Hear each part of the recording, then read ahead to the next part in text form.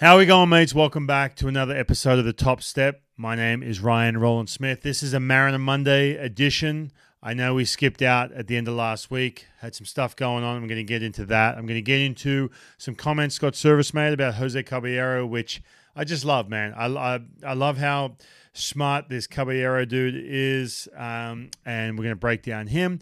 We're also going to talk about Luis Castillo. We're going to talk about Cal Raleigh playing in front of his idol. I got some stories I want to tell. Before we get into all that, if you're new to the show, welcome. It's good to have you. Grant Balfour, the 10-year Major League veteran and MLB All-Star and fellow Aussie, joins me later on in the week, and we just go back and forth. We've got two former players talking about a whole bunch of stuff, having a lot of laughs. I'm going to have a lot of players, a lot of your favorite players from the Mariners and other teams joining me as the summer goes on. That's how we do it. So if you haven't already, please subscribe. Go subscribe to our YouTube channel. We're always putting content on there. We've got some big news coming up as well as we head into the June, July, August months. What else did I forget? Nothing else. All right, let's get right into it and enjoy this episode of the Mariners Monday edition of The Top Step. No matter what happens, Ryan Roland Smith has something to tell his grandkids right here. The breaking ball, he struck him out. Yeah, that will be a story for the rest of his life as he strikes out Ken Griffey Jr. This is Grant Balfour being Grant Balfour. Yeah. He is, as you mentioned, Jim, he's amped up. He talks a lot. In fact, he has the demeanor of a guy that wants to fight you. You'll never say that I'm not killing them. Killing them. Killing them. All right, guys, so welcome back. We've got a lot to get to in this Mariners recap of the week. The road trip felt like it just never ended. I just wanted to address something real quick. I know I got a couple messages from people saying, hey, where's the episode with Grant? You guys are used to getting it every Thursday. Had some stuff happen. I don't want to get into the details. I can't get into the details. Pretty emotional weekend for me. One of my one of my closest friends. I've known this guy. He's like a little brother to me.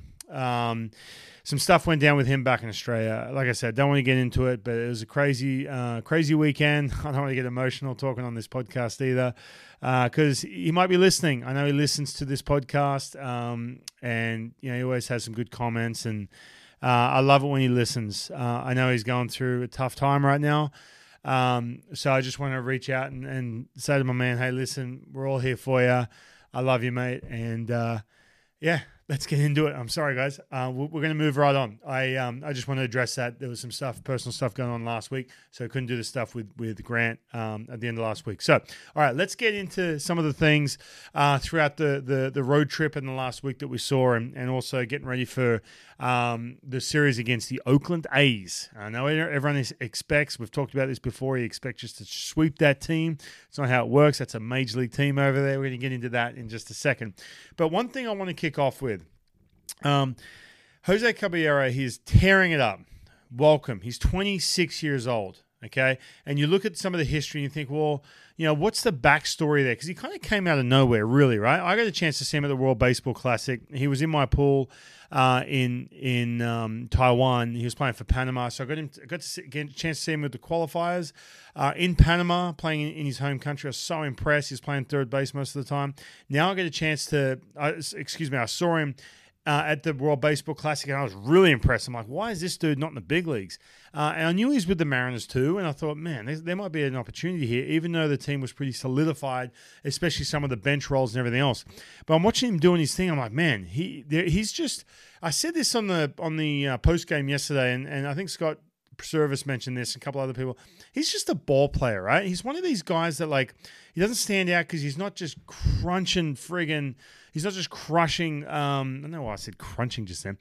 He's not just crushing 500-foot bombs or has a cannon in the outfield. One of these things, that these outliers, right? So one thing, and I'm getting to what Scott Service said in just a second, but one thing, when you talk about player development, the Mariners have done a great job in the past years. The assistant GM, Andy McKay, they've got a good system happening in the last couple of years. Draft and development, we've talked about this a lot. It's massive. It's super important, right? I want teams to go out and spend money and be the Padres and be the Dodgers and the Mets all day long. But you got to have that foundation of drafting and developing players.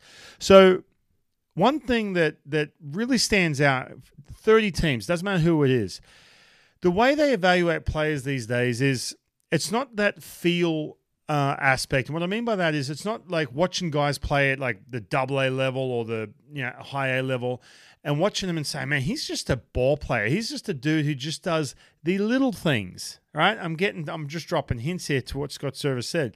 You have to have something that gets really noticed. So you have to have that plus power. You have to be that super athlete, that 5 tool, and everything's kind of done in a metric now. So everything has to be, there has to be some numbers, some data, something quantifiable behind everything you do. Well, the things that Jose Caballero does, it's not really that quantifiable, honestly. Okay, so like when you look at some of like the deeper numbers, like, and again, I haven't got him in front of me. I don't really need to. You guys can go on Baseball Savant. I said that everyone can be a friggin' baseball expert and talk Mariners as much as you want if you have Baseball Savant or Fangraphs. I'm not going to dive into all that. I'm just telling you from an ex-player. When you watch Jose Caballero, right, when you look at some of the further numbers, when you're talking about maybe it's the on base, maybe it's a hard hit percentage, the barrel rate, the whatever metric you want to throw out there, nothing really stands out. So when you're in A ball, double A, you are not going to progress like you think you would, even if you're that guy that's just a game changer, an inning changer, because on paper there has to be something that says, oh yeah, hey, look, this guy can do this, therefore that's going to project into that. So one thing that Jose Caballero said was, I was doing these little things, and we've seen the little things. He stole 3 bags yesterday, swiped second. Jordan Schuster was slow. I could see it from a mile away. I'm like, oh, man, this is when you swipe a bag. Boom, he takes third base. I'm like, man, that's what you do. That's how you disrupt. That's how you change an inning. And then just some of the at-bats. I'm going to get to the way he handles the pitch clock in a second because it is fascinating to watch, and you're going to see more players do what he's doing. Even messed up the AJ Pazinski and his dude in the booth on Fox, who honestly did a really good job on Saturday, but there was one thing they weren't quite up to speed with because I haven't watched Caballero every single day. I'll get to that in a minute. But he says that on the way up, I've been doing the same stuff. It just gets noticed here. In other words, what he's saying is that when you're in A ball, double A, triple A, the little things that change innings don't quite get put on paper. They're not that report that goes up to the front office and said, this guy's doing this. Look at these numbers. TrackMan spitting out this data or whatever. It's the little things that change games, okay? And that's that old school. I get it. It's an old school thing about him, but it changes innings. I get it. Like, it's nuts, right? So swiping the 3 bags, he hit the home run yesterday. He's starting to hit the ball to right field. The first 2 hits, he's hit the ball to right field in Detroit. That's what happens when you get a chance to play every single day. And I got to say, man, Dylan Moore, love the dude. I like the way he plays, everything. He's got to be sitting there right now thinking, man, have I just lost my utility job? Right? But he's got to be looking at this same man. Colton Wong is struggling. That's helping me out because when I get back, I'm going to get my usual playing time because Caballero has just kind of taken that spot, to be honest with you, the utility role. But now he's going to transition into being the everyday second baseman. So the way he messes with pitches with the pitch clock, I love it. So what he does, if you haven't paid attention yet, so he gets in there, and I've never seen this because, again, this is all new to me, but Caballero, he's been in the minor leagues for a couple of years, so he's had time to mess with this and figure it out. So he looks down, he puts his hand up like he's calling time until the last second, that 8 second. Boom, then he looks up. Now, if you're a pitcher, and you saw Jesse Chavez, who's been on the show, by the way, you should go check it out. When you saw Jesse Chavez, well, he's trying to throw a pitch. Well, the umpire's kind of caught in between. He's waiting for Jose Caballero to look up and glance up, yet he's watching Jesse Chavez go to throw the pitch. He has to call time. He's kind of frazzled too. He even said something to Caballero on the Saturday game. Well, you heard the guys in the booth during the on the Fox broadcast going, oh, I think he called time. No, the umpire called time. No, the hitter did. He got me off guard too in the Astros series. Remember him and Martin Maldonado got into it? We've already talked about that. And so all of a sudden, what happens is as a pitcher, even when you know this guy's doing it, it counts down to 8. Then you have to come set. You come hands together and start your wind up. What happens is if it gets down to 8, 7, 6, you know that clock's ticking. And if you're trying to take that extra breath, he works you into a situation where you have only got seconds to deliver the pitch. It's brilliant, man. I love it. He will not look up until that last second. And it messes, it messes with the pitcher. I know it would mess with me big time. If I can see a clock, we can't see it on the screen. We can see the little graphic. We can't see it on the screen. They can see it off to the side in their peripheral vision. When you're seeing that clock start to count down. He hasn't looked at you. You're starting to get antsy. I'm telling you, you're off your rhythm. You're on his rhythm all of a sudden, and that's the biggest difference. I love it. Keep doing it. You're going to see more dudes doing it. I promise you. So everything this guy's doing is great. I love these stories. He's going to cool off a little bit. Then he's going to heat back up. He does too many good things to be a guy who's just going to roll out, hitting 220, swing and miss. I love the fact, too, that Mariners are swinging and missing still a ton. I love the fact that you slot him in somewhere in the lineup, and he gives you a breather from the swing and miss stuff. So awesome stuff. Welcome to the big leagues. And by the way, too, sorry, just back to this. One of the things was when you're watching Caballero and you look at the past, so I haven't dived into it. I should invite him on the show, actually. A lot of injuries. So, Andy McKay had said to the fact that we've known about him. We really liked him. He's just never been 100% healthy, and that's part of the reason why it slowed his development down. He came over in the Mike Leake trade. I don't even know what year that was. What was that, 2017? Right? So he's been here for a while. He didn't just show up. He didn't just go ball out the WBC, and the Mariners like, oh wow, you're good. Off you come. Off you go to spring training and go get a bunch of at bats. No, this guy's been here for a while, and the Mariners have really liked him. He's just been injured, and that's kind of been some of the issues. All right, moving on. All right, the next thing I want to talk about. And I want to tell a couple stories, of course, like I always love telling the stories. Cal Raleigh on Friday night hit the 2 home runs. He hit one from the left side and the right side. Only switch hitter to do that ever at Fenway Park as a catcher. I don't know what other requirements are in there, but either way, it's freaking cool. And you straight away, the first thought you have, and I can't believe I didn't know this. I'm bad at my job, the fact I didn't know this. His dude growing up, his favorite player, his idol, and I totally get it now. You look at the swing, the finish on his swing, the high socks, the kind of the spread out stance, the switch hitting, the way he calls a game. It's Jason Varitek. I can't believe it. It's so freaking cool. I used to love Varitek myself, honestly. He was awesome. I got a chance to pitch against him. I can't remember how I did. I could look. If you look that up, you can find out. I'm not quite sure how I did against Varitek, but he was one of those guys, man. I'm like, this guy's a stud. I got to meet him when I was with the Red Sox, and I totally see it. He went to a Red Sox game when he was a kid. That was circa 2004, I think, when they first won the World Series. And, of course, when you're a kid and the team does well and you go there and you're like, oh, I'm a catcher too, and you see a guy like Varitek just owning the place, the captain of the Red Sox, man, of course you're going to fall in love with the dude. And that's what he did. So there he is at Fenway. And Varitek's in the dugout. And this is what I love, man. I love this stuff because you think these guys are big leaguers and they're pros. They're rolling to Fenway like it's another place. No. When you go to Fenway Park, there's so much history there, same as the old Yankee Stadium. I remember having Shepard call out my name, and I had to wait. I had to pause for a sec, dig in, wait for him to call my name because I'm like, oh, my God, this guy has announced everyone's name. If you don't know Bob Shepard, the voice, the Derek Jeter, he basically had the soundbite of him announcing Derek Jeter even after he passed away. And it's on the commercial too. You can look it up. It's so cool. But he announced my name. I was like, this is sick. I think I proceeded to give up 3 runs or something like that in that inning. But either way. So I'm telling you, even though these guys are baseball players, and Cal Raleigh's not one to wear his heart on his sleeve, but I'm telling you right now, it was so cool. The fact there he is hitting dingers from both sides of the plate, calling the game, doing his thing in front of his idol, Varitek, who is in the dugout. Now, I have my own story. I kind of alluded to this I think it was on the post-game or the pre-game show, and Angie kind of laughed, but I couldn't really get into it. The same thing happened to me. Now, Andy Pettit was my dude. He was the guy who I watched. I emulated his mechanics. I used to press, this is going to age me, I used to press rewind on the videotapes. I used to try and tape all his outings. I'd press rewind, play it over. Because at this point, I remember this is like DVD time, late 90s. But I used to watch this guy the way he had the glove up in the face. And then all of a sudden, the Yankees in 2000, 2001, I was like, yeah, that's when I was like at that Pro Bowl level. So I went to spring training. I no joke, 2002, I said, I am just going to dead set pitch just like him. I even started trying to cut fastball just because he did it. I'd never thrown it before, but I get to spring training.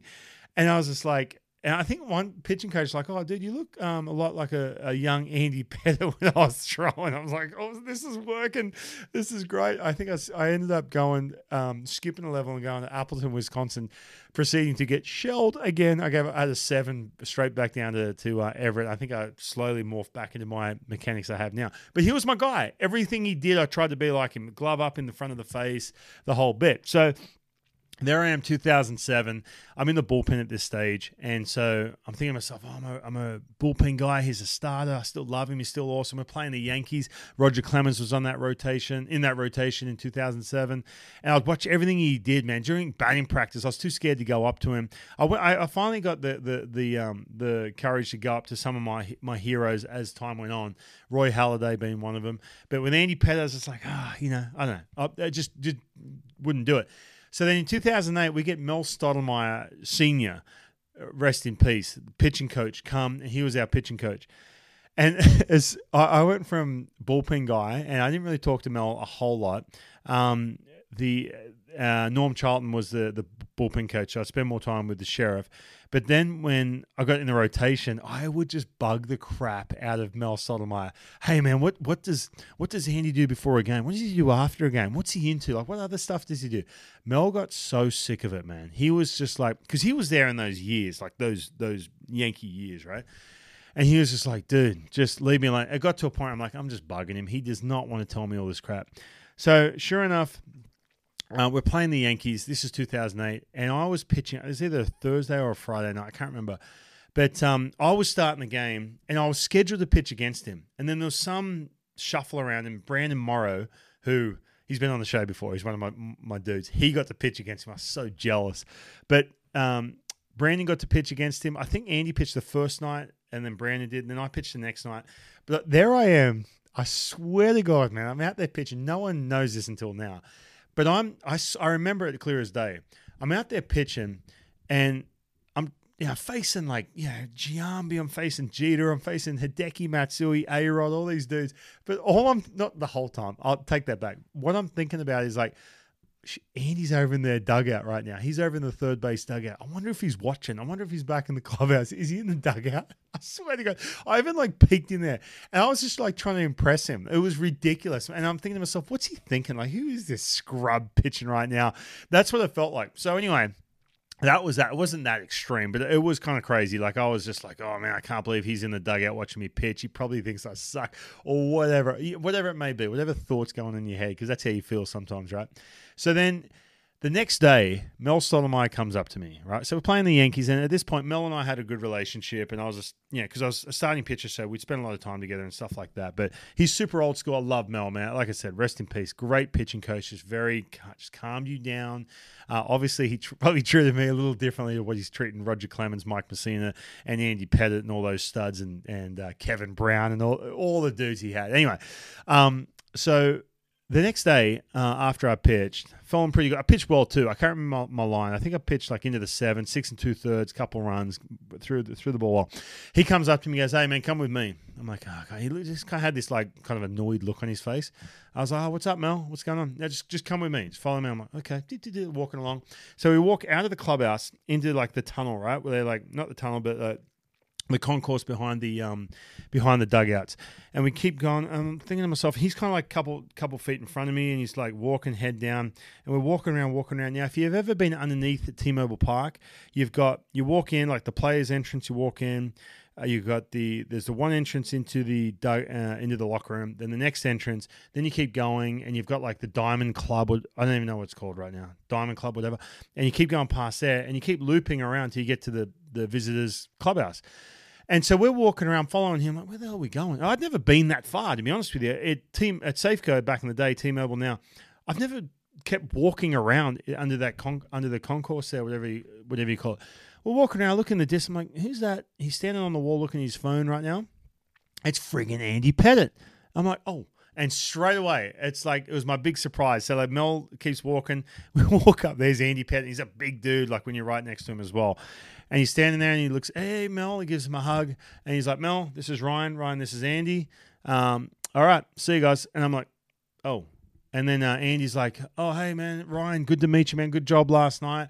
Yeah, Mel said, you're a big fan. You want to talk. I'm like, "Oh, Andy, yeah, sir." It was the coolest friggin' moment. And Andy Pettit, what an amazing dude, man. He probably doesn't remember this. I was trying to act cool, but I did talk to him about his work. I'm trying to, instead of just being a dork, I'm asking about his workout routine. He actually sent me his workout routine. I got his number, everything. It was so sick. And then when the Yankees came back to town, I can't remember if it wasn't that year. I think it was the next year. I had some friends in town, so I got some jerseys. He signed one, Mariana. But at that point, I could go up to Andy and just be like, "Hey, what's up, Andy?" and just have a conversation. We were on the same level for a second. You know what I mean? That's how it was.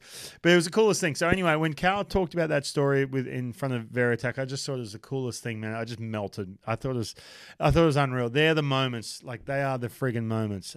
Super cool. All right.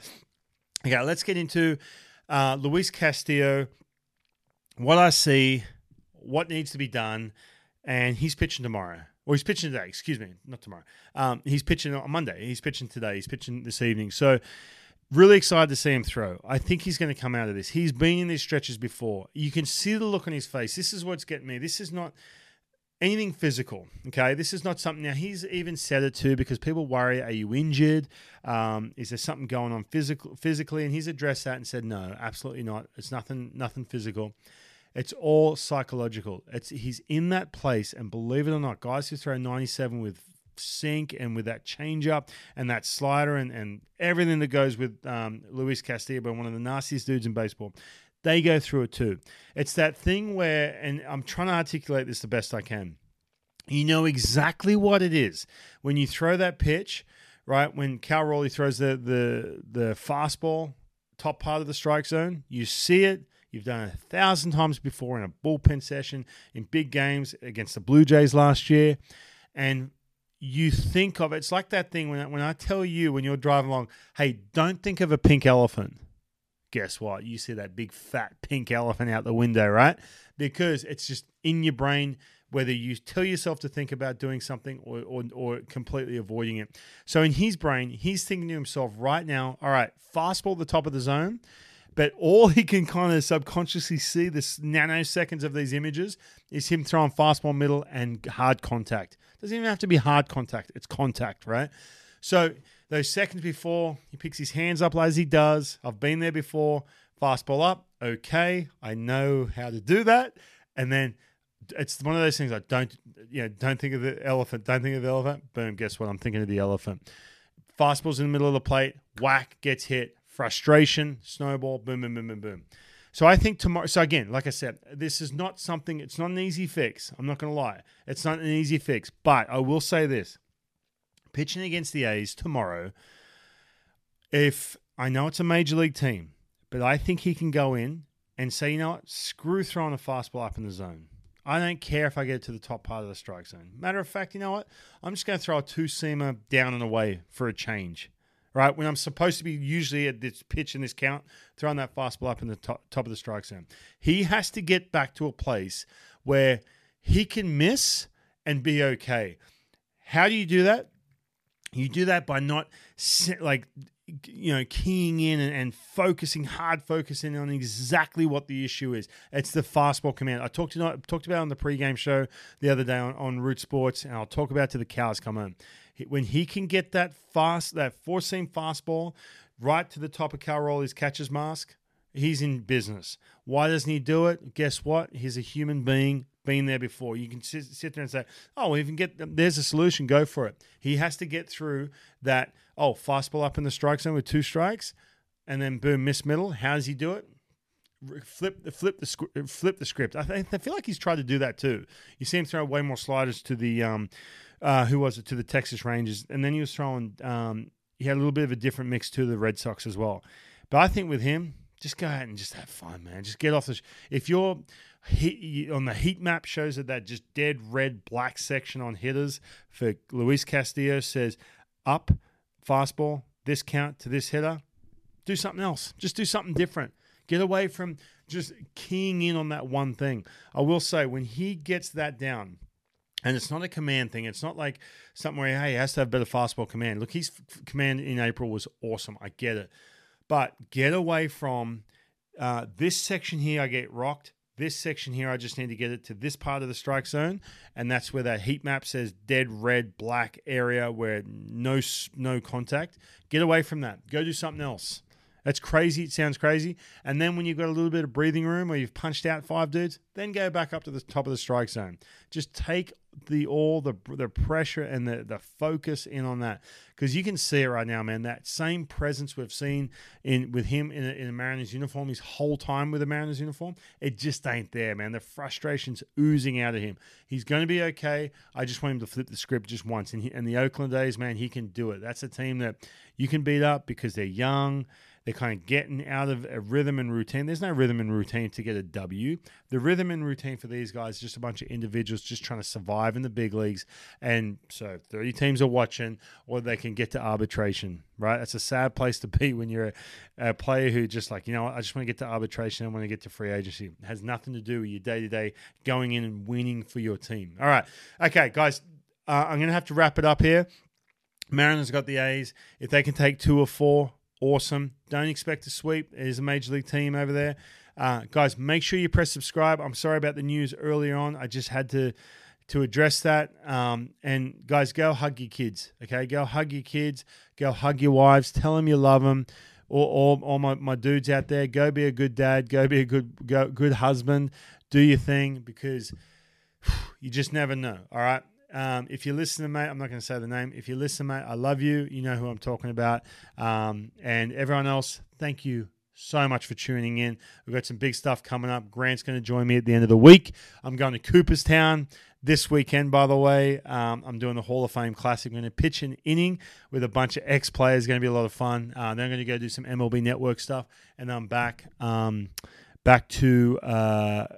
now I'm back to Seattle. Oh, by the way, too, the hat. People ask me about my hat. This is Next Gen Baseball, New Era hat. I love it. So Next Gen, if you go to nextgenbaseball.com, you can't buy them. I might try and put them for sale. But I've got the Next Gen Showcase Tours coming back. I've got 11 Aussies coming from Australia to the US, coming to Driveline for a week. Big shout out to Driveline. Then we're going to the NorCal World Series. I can't wait. Anyway, I'm rambling right now. Finish up. Make sure you click subscribe. The Bogan Grant Balfour joins me at the end of the week. We've got the Aussie word of the day, a bunch of other stuff. We're going to have some good laughs. I need it. All right, guys. We will see you later on the week. Go Mariners. And, yeah, we'll see you soon. All right, guys. See ya.